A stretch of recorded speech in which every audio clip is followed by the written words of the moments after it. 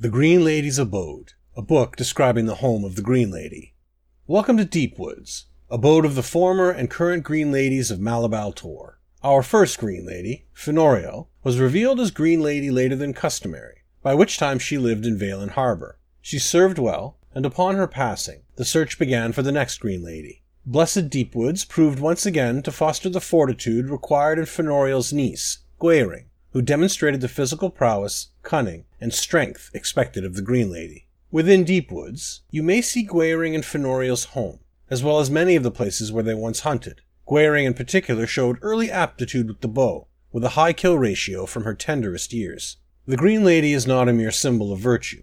She holds within her the ability to channel her strength to the Bosmer as needed, upon completion of her investiture. Within a fortnight of her selection, preparations began for Gweyring's handfasting with the Sylvanar. The celebrations will continue for many months following the formal handfast ceremony, which takes place in the city of Sylvanar.